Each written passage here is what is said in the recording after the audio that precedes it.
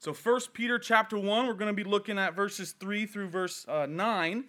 It says, "Blessed be the God and Father of our Lord Jesus Christ, who according to his abundant mercy has begotten us again to a living hope through the resurrection of Jesus Christ from the dead, to an inheritance incorruptible and undefiled, and that does not fade away, reserved in heaven for you, who are kept by the power of God through faith, for salvation ready to be revealed in the last time. In this you greatly rejoice, though now for a little while, if need be, you've been grieved by various trials, that the genuineness of your faith, being much more precious than gold that perishes, though it's tested by fire, may be found to praise, honor, and glory at the revelation of Jesus Christ, whom having not seen, you love. Though you now do not see him, yet believing you rejoice with joy inexpressible and full of glory, receiving the end of your faith, the salvation of your souls." Let's pray. So Lord, this is your word. This is your word that you've given us this morning to read, Lord, and to know. And we thank you for your word, God. We thank you that you have spoken to us, Lord, that your Spirit has filled us, and that you've saved us, God. And so, Lord, we just pray that you would anoint this time. Anoint your word, God. Let this time be a sacred time where we can know you, God, hear your voice, and understand what your will is for us. Lord, I pray that if anyone is here today struggling with some kind of maybe anxiety or worry or depression or sin or whatever that is, God, but that they could leave it, Lord, and they could just experience you, Lord. And so, Lord, I pray that you bless this time. Bless your word, Lord, and Lord, just anoint me that I can speak your word, Lord, because I know I'm nothing better than just a vessel. And so, Lord, I just pray that you anoint this time and help us understand your word. We pray this in Jesus' name, and we all say, Amen. You guys can be seated. You know, what I've noticed in life is that there's times when life can be really good, right? You know, there's times when life can be really good when we get married, right? When we go on our honeymoon, when we buy our first house, right? When we see the first baby get born, when we get a new job promotion, when we finally saved up enough money for that new car, right? There's times when life can be really good, right? And then there's times when life is not really good. When life is not only not really good, but it's really hard. And I honestly think that as Christians, the tough times can be even tougher because we know God. What do I mean by that? Well, we know God. We know his nature. We know that God is kind. We know that God is loving. We know that he's merciful. We know that he's gracious. And so when we go through these tough times, when we endure these trials, these afflictions, these persecutions, it's very difficult for us to reconcile the trial with the good nature of God, isn't it? And so what happens, and tell me if you've, not tell me, but how many of us have ever endured a trial and have ever uttered the words, "God, why did you allow this to happen?" I'll tell you, I have said that several times, right? And it almost seems as if it is our default nature that when we undergo a trial, when we go through a tough time in life, it is so much easier for us to automatically put the blame on the Lord, right? And to say, "God, why did you allow this? I know you're loving. I know you're good. I know you're kind. Why did you allow this to happen?" Right? And so it seems as if that's our default response. And so taking into account this letter of 1 Peter, and also taking into account what it seems to be our default nature, what we can find and what we can see is that there is, in fact, a better way that we can respond to trials. Or there is, in fact, a better way that we can address our affliction. And so if you're a note taker, that is our title of our study today, Addressing Affliction. How can we address our affliction? Well, Peter addresses that. Now, this letter of 1 Peter, he wrote this letter because he was writing to believers who were undergoing a tremendous amount of persecution, a tremendous amount of trials. These people that Peter was writing to, they were suffering. They were genuinely suffering. And so Peter, he writes this letter to address their affliction, right? So that he can encourage them, but also show them that there's a better way to respond to trials and instead of just immediately being like, "God, why do you hate me?" Right? So let's go ahead, let's look at verse 3, and let's see how does Peter address their affliction. Let's read it. It says, "Blessed be the God and Father of our Lord Jesus Christ, who according to his abundant mercy has begotten us again to a living hope through the resurrection of Jesus Christ from the dead." So there's a kind of a lot there, right? So there's a lot of different pieces there. But he starts off and he says, "Blessed be the God and Father of our Lord Jesus Christ." So in addressing their affliction, in writing to these people who are going through a tough time, what does he say? He says, "Blessed be the God and Father of our Lord Jesus Christ." In other words, what he's saying is he's saying, praise the Lord. And now, isn't that so weird?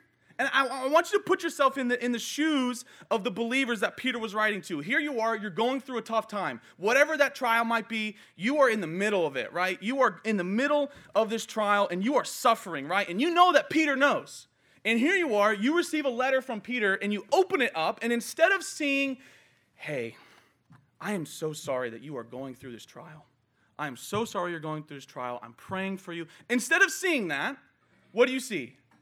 Praise God.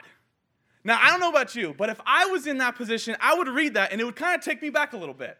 It would take me back a little bit and I would be like, okay, hold on a second. Do you know what I'm going through? Like, I'm not necessarily in the mood to praise the Lord right now. You know, I'm kind of suffering here, Peter, right? And so it makes me ask myself, why would Peter, before he addresses anything, why would Peter start with celebratory worship? Why would he worship the Lord before he addresses anything? Now, make no mistake, folks, Peter does understand their situation, but he's chosen not to write in a somber, quiet, peaceful tone. He's chosen not to do that, but he's chosen instead to begin with joyful worship. Why? Because Peter's a leader in the church. He's an apostle, right? And as a leader, what he is doing is he is demonstrating to them that there is another way that they can address their affliction, right? He's not doing this out of insensitivity, right? He's not being somebody who goes up to someone who's mourning and is like, "Oh my gosh, you just need to celebrate in the Lord." He's not doing that. He's showing them an example. He's providing to them an example. And how do we know that? You see that word there, blessed, at the beginning of verse 3?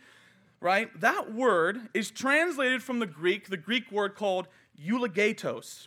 Now, that might sound familiar. It sounds like the word eulogy, right? It's where we get our word eulogy. And in a eulogy, you guys might know, typically what happens at a funeral is that one person typically is chosen to give the eulogy on behalf of the deceased, right? And regardless of how much pain that they're in, regardless of how hard it hurts, regardless of any of those things, the person who's chosen to give the eulogy is chosen to muscle through the pain, muscle through the anxiety, muscle through the depression to speak on behalf of the deceased. But not negatively, right? You've never seen a eulogy where someone's like, "Man, this guy never paid his mortgage. This guy was never..." You don't see that, right? But instead, the guy who gives the eulogy, he speaks on behalf of the deceased in a way that reminds people of the joy that they brought in this life. Now, what Peter is doing is he is embodying a eulogy that in spite of what's going on, in spite of the affliction, in spite of the problem, in spite of the circumstance, what is he doing? He's choosing to rejoice. He's choosing to rejoice. Regardless of what's going on, regardless of how tough it might seem, he's showing them that we can choose to rejoice. And so instead of saying, "Why, God?" and all those things and what our default response might be, we can choose to rejoice. And so what we see here as the main idea for this text is that Peter is addressing, he is showing us that the proper way for us to address our affliction is to rejoice. Now, you might be like, okay, well, what do I rejoice in? Well, the fact of the matter is that there's millions of reasons for us to rejoice in the Lord, right? There really is. But for the sake of time, and for the sake that parchment paper was kind of expensive back then, Peter gives us 3 reasons why we can rejoice, right? So the first way that we can rejoice, the first way that we can address our affliction is this. We can rejoice in our salvation. We can rejoice in our salvation. Not only in our salvation, but in how we were saved. Look at it again, verse 3. He says this, "Blessed be the God and Father of our Lord Jesus Christ, who according to his abundant mercy has begotten us again to a living hope through the resurrection of Jesus Christ from the dead." Notice what he does not say. He does not say, "Blessed be God because we're saved, period." He says, "Blessed be God because this is how he saved us." You understand that? He says, "Blessed be God because of his mercy, because we've been begotten again, and because of the resurrection of Jesus Christ," right? And so you might say, okay, well, Ryan, why is it important for me to know how I was saved, right? Because that's what Peter's doing here. He's not only saying, hey, bless the Lord because we're saved. No, he's saying, bless the Lord because this is how you were saved. And you might say to me, well, Ryan, why do I need to know these details? Why do I need to know how I was saved? Because, folks, if you know how you are saved, then guess what? Those details don't change. If you know how you are saved, then you become like what the Apostle Paul talks about in Ephesians chapter 4. He says, "Let us no longer be children who are tossed to and fro by every wind of false doctrine." If you know how you're saved, then when someone comes knocking on your door and says, hey, guess what? No, you weren't saved by only grace. You actually need to be baptized into our church. You can say, no, that's incorrect. Or when someone knocks on your door and says, hey, actually, no, you're not only saved by grace, but you need to do good works. Then you can say, no, that's not true because I know the Bible. So not only can we rejoice in our salvation, but we can also rejoice in how we were saved, right? So when we look at how we were saved, we see three different things, right? Our salvation, now it's not an exclusive list, but this is what Peter mentions. He mentions three things regarding our salvation. He says the first is mercy. The second is that we were begotten again to a living hope. And the third is through the resurrection of Jesus. So let's look at those three things, right? The first one is mercy. The mercy of God. That's the first step of salvation, right? So you might say, well, Ryan, what is mercy? Well, to truly understand mercy, what we need to understand is we need to understand who we are and we need to understand who God is, right? So who are we? Who am I? You know, as a youth group leader, I hear that question all the time. Ryan, I'm just trying to figure out who I am, you know. I'll tell you who you are. This is what Romans chapter 3 says who we are. It says this: there was no one who was righteous, not even one. There was no one who understands. There's no one who seeks God. All have turned away. They've all together become worthless. There is no one who does good, not even one. Their throats are an open grave. Their tongues practice deceit. Folks, do I need to continue?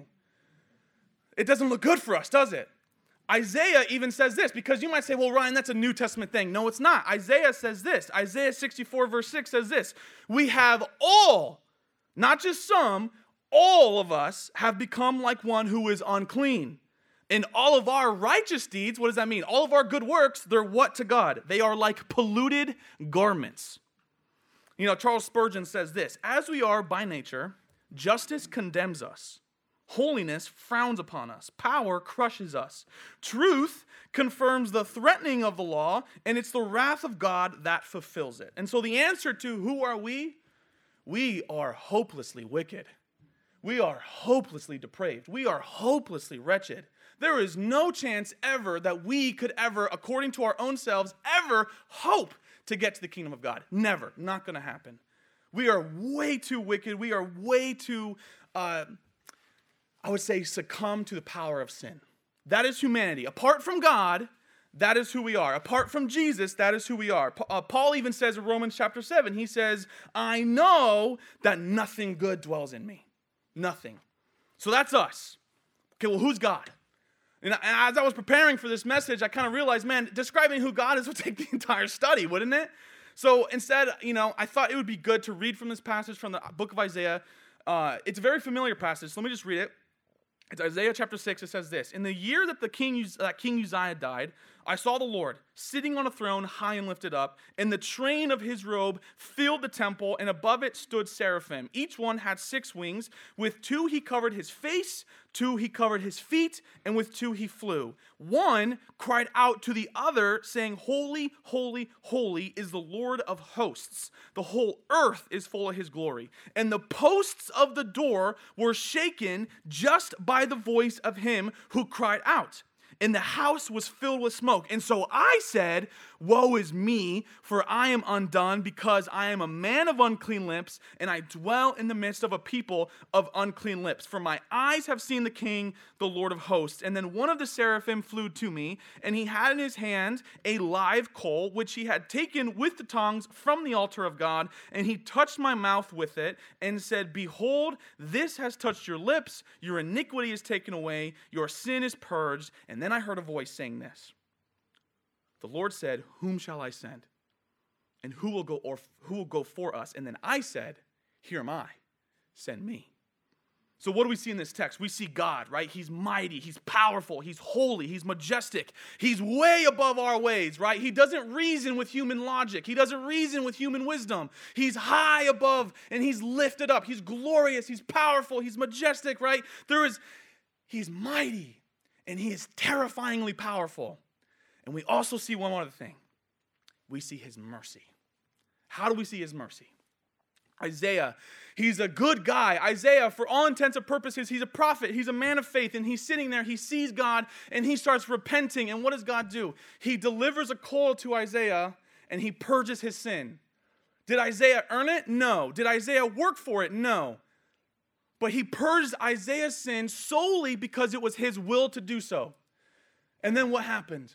God said, Whom shall I send? And Isaiah was right there. He said, Send me. So the mercy of God, what is the mercy of God? Well, what we see is that there then is this massive gap between us and between God. This massive, infinitely wide gap that is impossible for any man to ever cross. Impossible. Never going to happen. And mercy is that despite our wretchedness, God bridged that gap. And we could even say that that's why Peter's celebrating, because it was God that bridged that gap. The Bible says that God made Jesus, who knew no sin, to become sin so that we might become the righteousness of God. The mercy of God is that despite who we are, God pours his mercy out on us.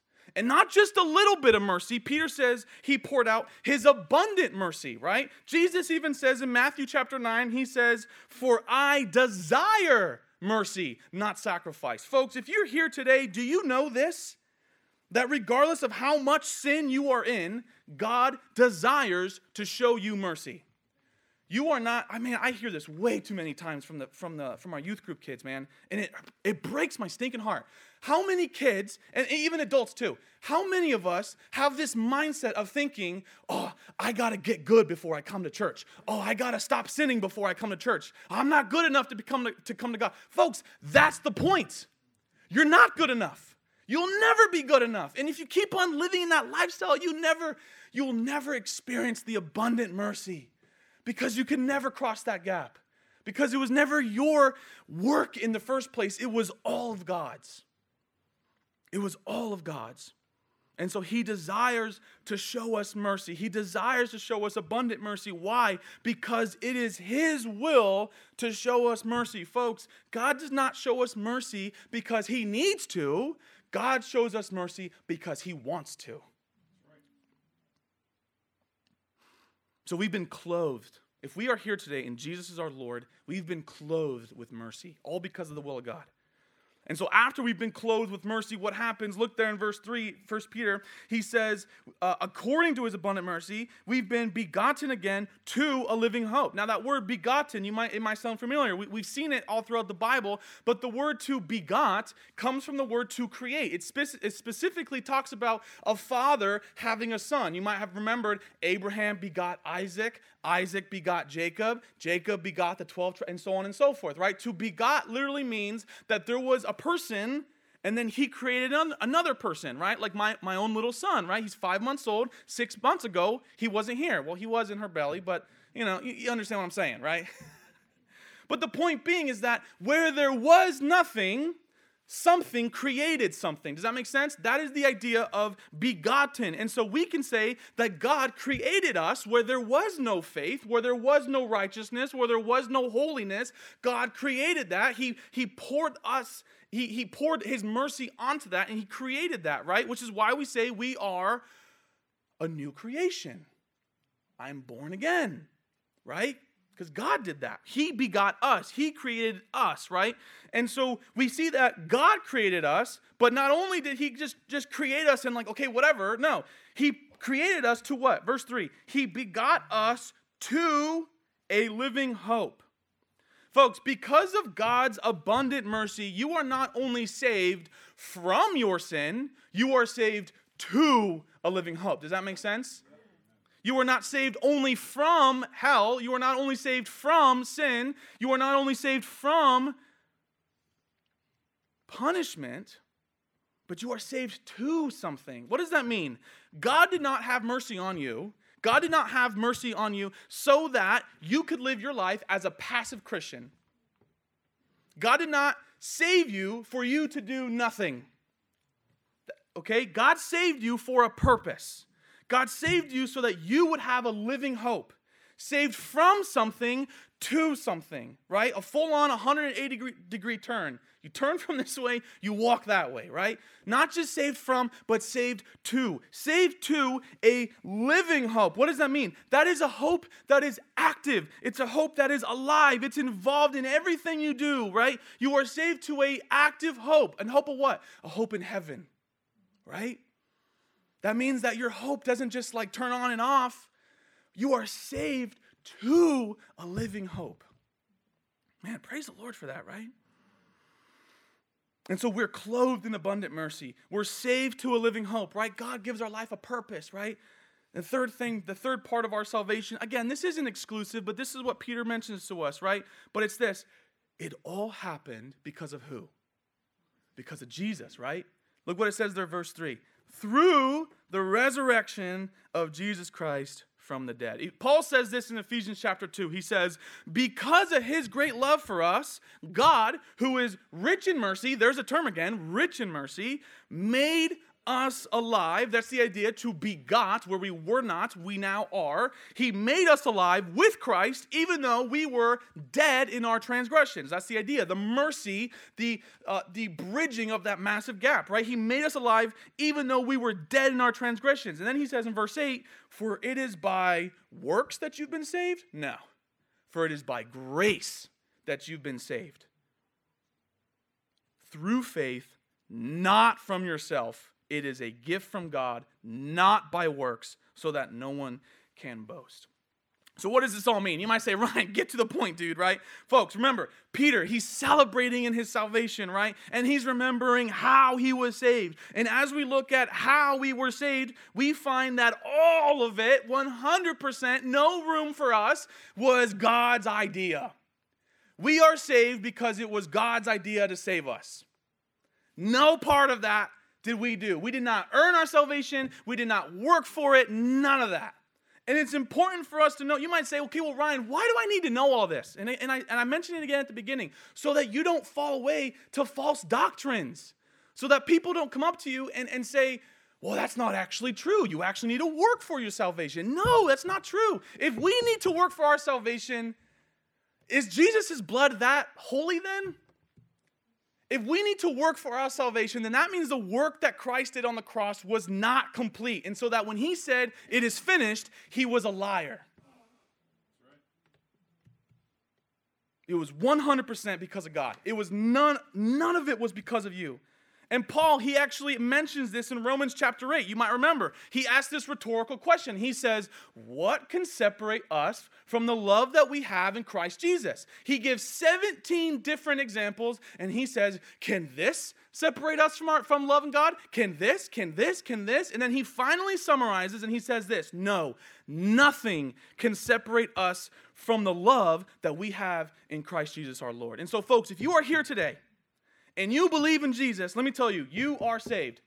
No ifs, ands, or buts. If he is your Lord, you are saved. If Jesus is your Lord, and only you know, I'm not going to tell you you're saved or not, but if he is your Lord, you are saved. Because it was a work from God. If he is your Lord, you are saved. You are going to heaven. You are redeemed by the blood of Jesus. No amount of sin could ever pull you out of your salvation. No amount of your mistakes could pull you out of your salvation. No trial could ever cause you to lose your salvation. And so you might say, well, Ryan, how can this encourage me? Because, folks, regardless of what happens in this life, we know that our salvation is nothing to do with our own selves, but it is completely because of God. And folks, and I hope you remember this, if God willed to save us, then God willed to keep us. Man, remember that? Put that on your fridge. Right? If God willed to save us, God willed to keep us. One of the things I'm not constantly, but it's a reoccurring theme in our youth group is the kids, it's a hard thing to understand and to confidently be able to say, I'm saved. And nothing's going to change that. And so that's something we're constantly, trying to encourage the kids. No, you are saved. If you believe in Jesus, you are going to heaven. And they say, wow, I'm a sinner in this. Well, right, yes. But folks, your sin does not remove you, because if works does not earn your way into salvation, sin does not earn your way out of salvation. Does that make sense? Because it's a thing of God, it's always a thing of God. And we can be encouraged by that, because if he willed to save us, he willed to keep us. Nothing can change that. Folks, we are not saved because we're good people. We're not saved because we earned it. But on the contrary, what does the Bible say? And tell me if you know this verse. We love God because he what? First loved us. We love God because he first loved us. If we understand that our salvation is completely attributed to God, none of it has to do anything with us, then whatever happens, we can always rejoice, regardless of the trial, that because of what God did, I get to look forward to an eternity in heaven with him. Because of what God did, I get to see my passed away relatives. Because of what God did, I have a purpose in this life. Because of what God did, I have hope for my life. Because of what God did, I know that I'm saved. Because of who did? Because of what God did. Not of your own selves. It is not of works, so that no one can boast. Right? Ephesians chapter 2. So how often, this is a question for all of us, how often do we rejoice in our salvation, even in a trial, or even in the perfect times of life? How often do we rejoice in that? Folks, can I encourage you? If you are struggling through a trial right now, let me remind you, you have the right. As Americans, we understand very well what a right is, right? You have the right as a child of God to celebrate and to rejoice in your salvation, to rejoice that you are saved, and to rejoice that you are going to heaven. And that we should have the mindset that the psalmist has in Psalms chapter 13, who says, I have trusted in your steadfast love. My heart shall rejoice in your salvation. We have the right to have that, folks, right? And so to summarize, regardless of the trial, we can rejoice in our salvation. Amen? So that's the first thing. Now, we got a few more things to go. Now, the second thing is this. I'm going to try to speed up here, right? The first thing, we can rejoice in our salvation and rejoice in the details of our salvation. Not just, I'm saved and I don't know how, but no, we can know how we were saved, right? The second thing is this. We can rejoice knowing that we have an inheritance in heaven waiting for us. Look at there at verse 4. He says, or actually at the end of verse 3, he says, to a living hope through the resurrection of Jesus Christ from the dead, to an inheritance incorruptible, undefiled, and does not fade away, reserved in heaven for you. So, what is he saying here? He's saying that, again, for the second time, we're not just saved from something, but we are what? To something, right? Saved from sin, saved to hope, saved to an inheritance, right? Now, this idea of an inheritance, you might say, Ryan, what's an inheritance, right? Well, an inheritance, first off, I would say it's a good question. Inheritance is something that we inherit from a parental figure or from our family, right? You typically don't have to earn your inheritance, right? That's typically something that's due to you just because of what your last name is and who your grandfather was and the whole 9 yards, right? It might be land, it might be money, it might be a house, whatever, right? But an inheritance has nothing to do with what you've done or this or that, typically, but, it's due to you because of the family that you are in, right? And so what is this inheritance that we have, right? Well, the Bible says that we've been adopted into the family of God. And so because of the work of Jesus, we now have access to this inheritance that's in heaven, right? So I don't know about you, but I'd be like, okay, well, cool. What's the inheritance I'm going to get, right? Like, what do I have waiting for me? Like, what is it, right? Well, Peter doesn't really tell us. He doesn't really tell us, right? But we look at this inheritance, and here's what we know. We know what the inheritance is not. Look at verse 4 again. He says, to an inheritance, which is what? It's incorruptible, it's undefiled, and it does not fade away, right? And so we know that this inheritance, it doesn't corrupt, it doesn't defile, and it doesn't fade away. The only thing we do know about this inheritance that we have waiting for us is that it's reserved in heaven for you. Now, interesting, right? Where it says for you, it's not like y'all. It's like you specifically. It's like put your name there, reserved in heaven for Ryan Meza, right? It's for you, right? You have an inheritance in heaven waiting for you, right? And so we can rejoice knowing that there's something awesome that's waiting for us. And even though Peter doesn't really talk about it here, what we do know, because we can look at it throughout the rest of the Bible, is there's only one thing spoken of throughout the entirety of Scripture, which is undefiled, incorruptible, and doesn't fade away. And so what is it? Well, you might say, well, is heaven our inheritance? Well, no, because the inheritance is waiting for us in heaven, right? So it can't be heaven. And not only that, but Jesus himself says heaven and earth will pass away. So even heaven itself will at one point in time fade away, right? So what is it? What is our inheritance? Well, the Bible says this in Numbers chapter 18. It says this, the Lord said to Aaron, you will have no inheritance in their land, nor will you have any share among them. I am your share, and I am your inheritance, says the Lord. So folks, we can know that God is our inheritance. We can know that it is God who is waiting for us in heaven. He doesn't change. He doesn't corrupt. He doesn't fade away. He's going to be there. He's been there. He's going to be there. He's always going to be there. And guess what? You get God.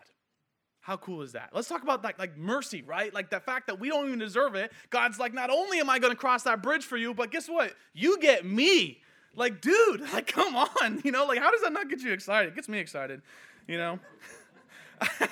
I get really excited, So the second thing that we know that we can rejoice in is that we can rejoice knowing that when we leave this life, we get God, folks. God's waiting for us, man. And you know what? Paul even knew this, right? For Paul said in the book of Philippians, he said, for me to live is Christ, but to die is gain. To live is Christ, but to die is gain. Regardless of what's happening in this life, folks, we can always rejoice that what's coming is so much better. Right? There's no potholes in heaven, right? Praise the Lord, right? There's only one government, and it's a good government, amen? There's no need for us to have locks on our doors. There's none of that, man. I'd hope that there's lawn care too in heaven, That'd be nice, and parts of your lawn where there's grass and then there's dirt, that doesn't happen in heaven, So we can rejoice in our salvation.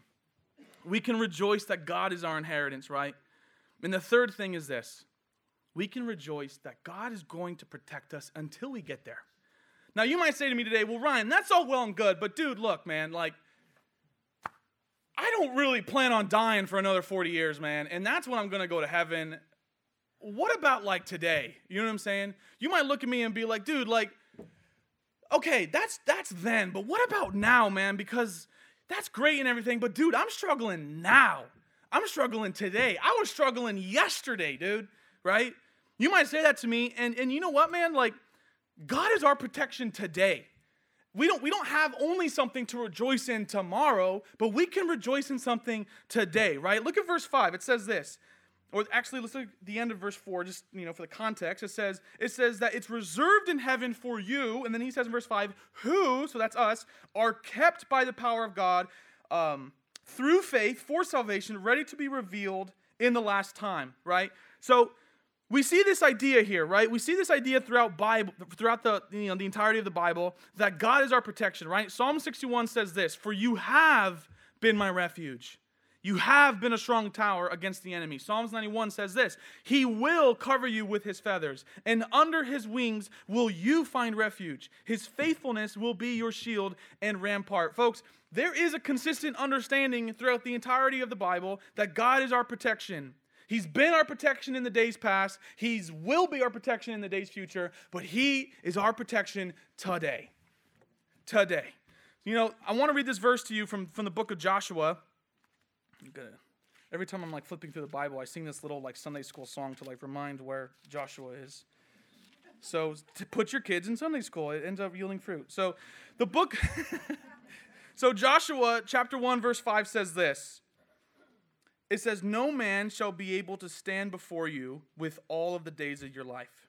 As I was with Moses, so I will be with you. I will not leave you, nor will I forsake you. That's a common phrase in the Bible, isn't it? We hear that all the time, right? Jesus even said that. I will not leave you, and I will not forsake you. So we can rejoice in tomorrow. Yes, there's heaven waiting for us, inheritance, the whole 9 yards. We got something good to look forward to. But today, when we're struggling now, when it's raining today, and our tire is flat on the side of the road, what can we rejoice in? We can rejoice that God is our protector today. We can rejoice in that. And how often do we? How often do we rejoice knowing that we have access to the power of God for our protection, right? And so specifically here, Peter is acknowledging that the very power of God is a refuge for us. I want you to think about it. The power of God, which said, let there be light, and sent the entire universe into motion, you get to hide there, dude. You get to hang out. Sorry, it's a little bit of the, I know you guys are laughing at me, whatever. We get to hide out and we get to hang out in the protection of the Lord, in the power of God which spoke and it just simply was. That's not an exclusive aspect of God. Guys, we get to hang out there, man. We get to be protected by that very same power. Not just tomorrow, but today. You know, when I was little, I know this sounds surprising, but I used to get bullied. I know. But when I used to get bullied, and when I did, I would specifically ask my dad to bring me to school. Because when my dad would bring me to school and he'd bring me to the classroom, I remember that there was, he'd always like drop me off at the, oh wow, I did not expect that coming. He would drop me off at the door, and I just remember that like when my dad would drop me off, he'd put my little bag on the chair, man, and like, dude, like the bullies were like terrified of him, man, and it's like all of a sudden they were like my best friend. I was like, what? And so what happened was like I wanted my dad to bring me to school so much more often because the bullies were terrified of my dad. And whenever I went in with him, man, like it was like I was walking in like I was like you ever seen the president walk in with the Secret Service and they got like tons of like motor cars in front of him and there's like a whole that was like me with my dad, and like, man, we have that in the Lord, don't we? We have that in the Lord, man. And we can rejoice in that.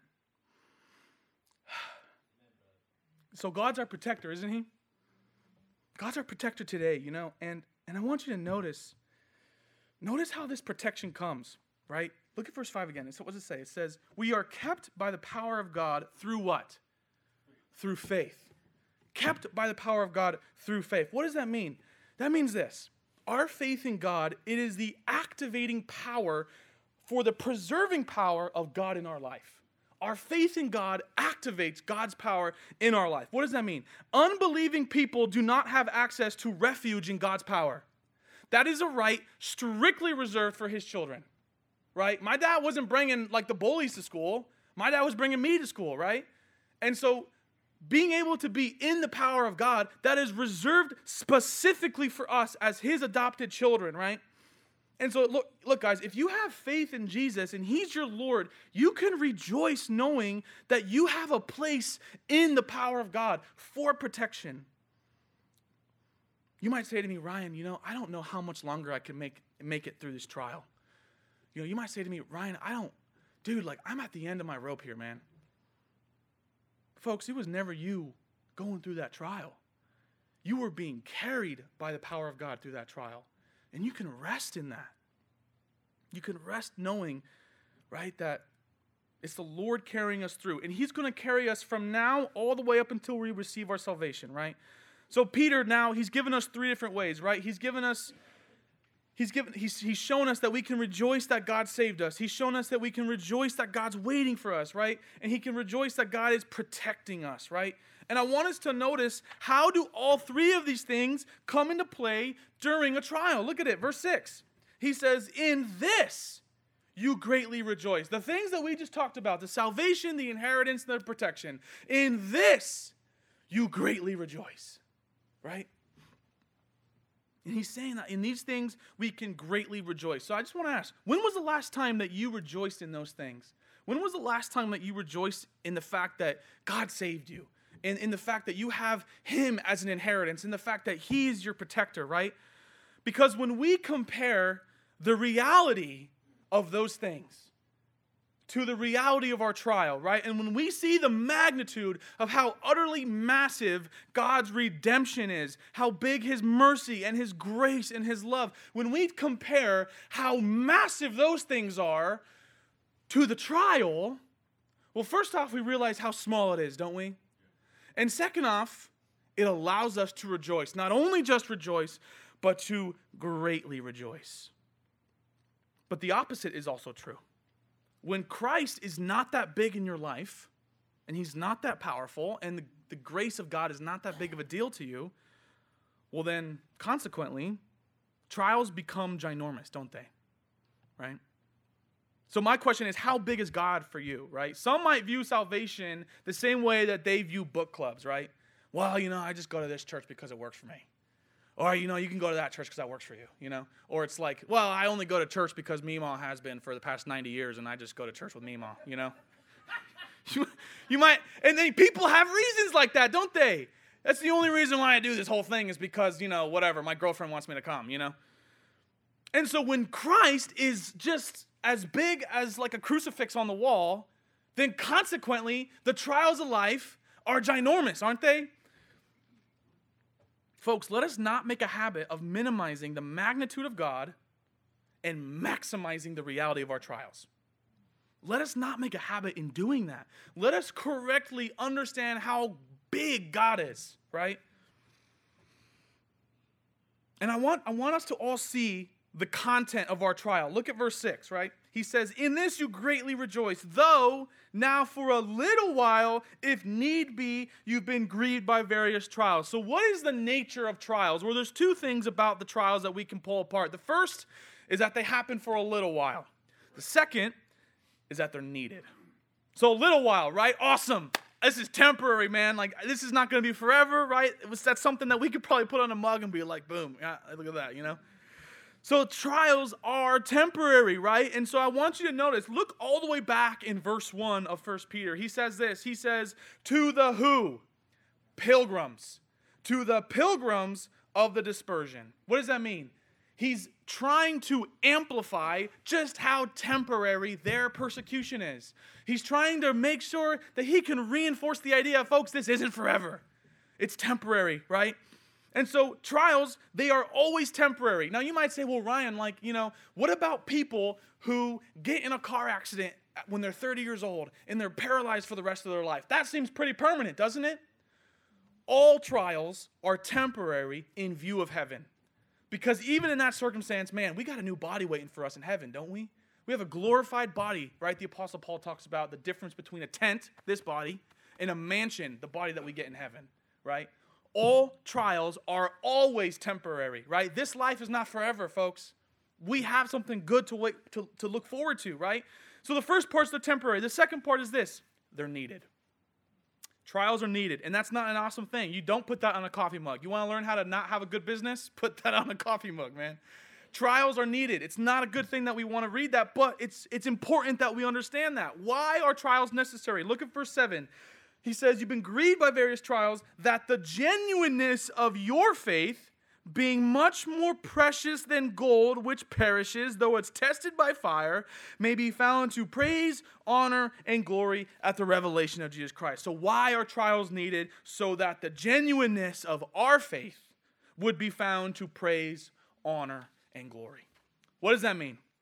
Trials, whether we like it or not, improve the content and improve the quality of our faith. Sometimes we need to go through trials. And we don't always know why. I mean, think about Job, right? The Bible says in the book of Job that he was a righteous guy. You know, he always offered unto the Lord X, Y, and Z. And then there was this debate that was going on between Satan and heaven and God. Job never learned of that conversation, but nonetheless, he undergoes this trial, right? And so we don't know necessarily why the trial is happening, but you know what we can trust is that God is in control. Because Satan could not even touch Job without God's approval. Satan cannot even touch you with God allowing that, right? Now, make no mistake. Peter is not in any way suggesting that we have a careless attitude towards trials. He's not, right?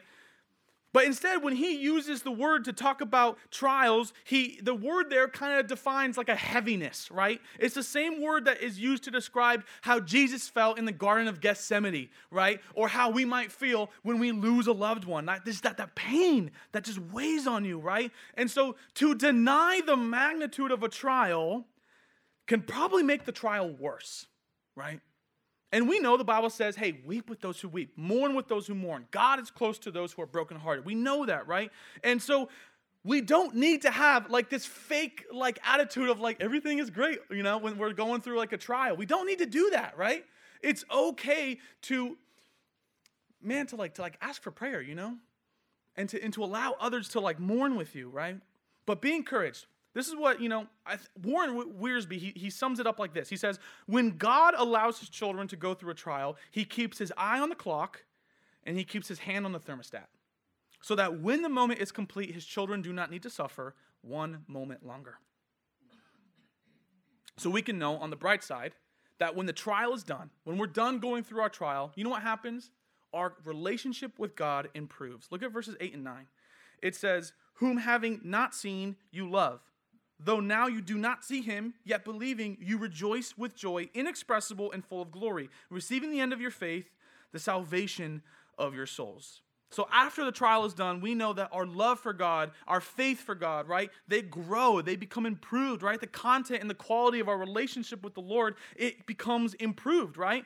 And so it's interesting because like similarly, not really similarly, I guess, but like right now, you know, my wife and I, we're teaching our little son how to like roll over and to like put his neck up and the whole 9 yards, you know, and he hates it. He does not enjoy doing it at all, you know, and like he will literally like scream as if he's in genuine pain. He's not, but he acts like it, you know, he's a drama boy, you know, he gets that from his dad, you know.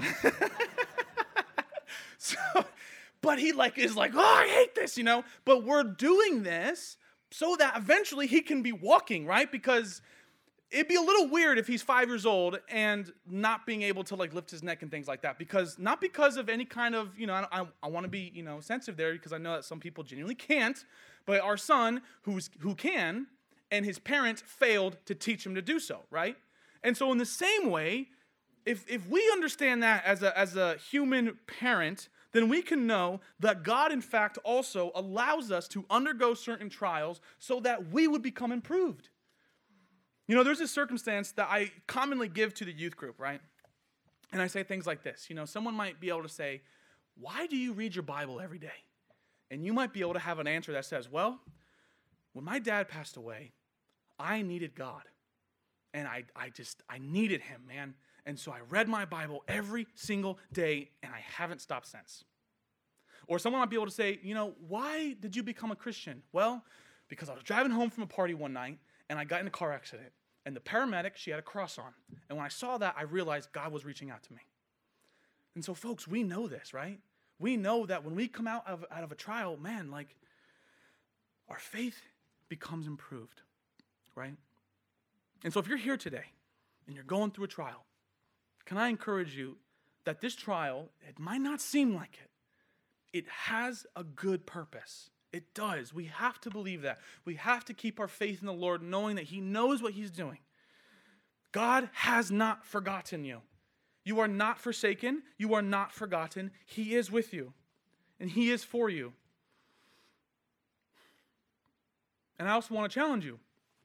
During this trial, seek to rejoice in the Lord. Seek it. It's not going to be easy, man. but seek to rejoice in the Lord. Don't allow Satan a moment to get you to curse God like what he was trying to do with Job. Don't allow Satan to cause you to throw your faith away, but consciously choose to rejoice. Consciously choose to rejoice that you're saved, man, and that by no work of you could that have ever happened. Consciously choose to remember that inheritance and to remember God's waiting for you, right? He protects you now. Remember that. And remember that this trial, it's temporary, but it has a good purpose. Amen? Let's stand.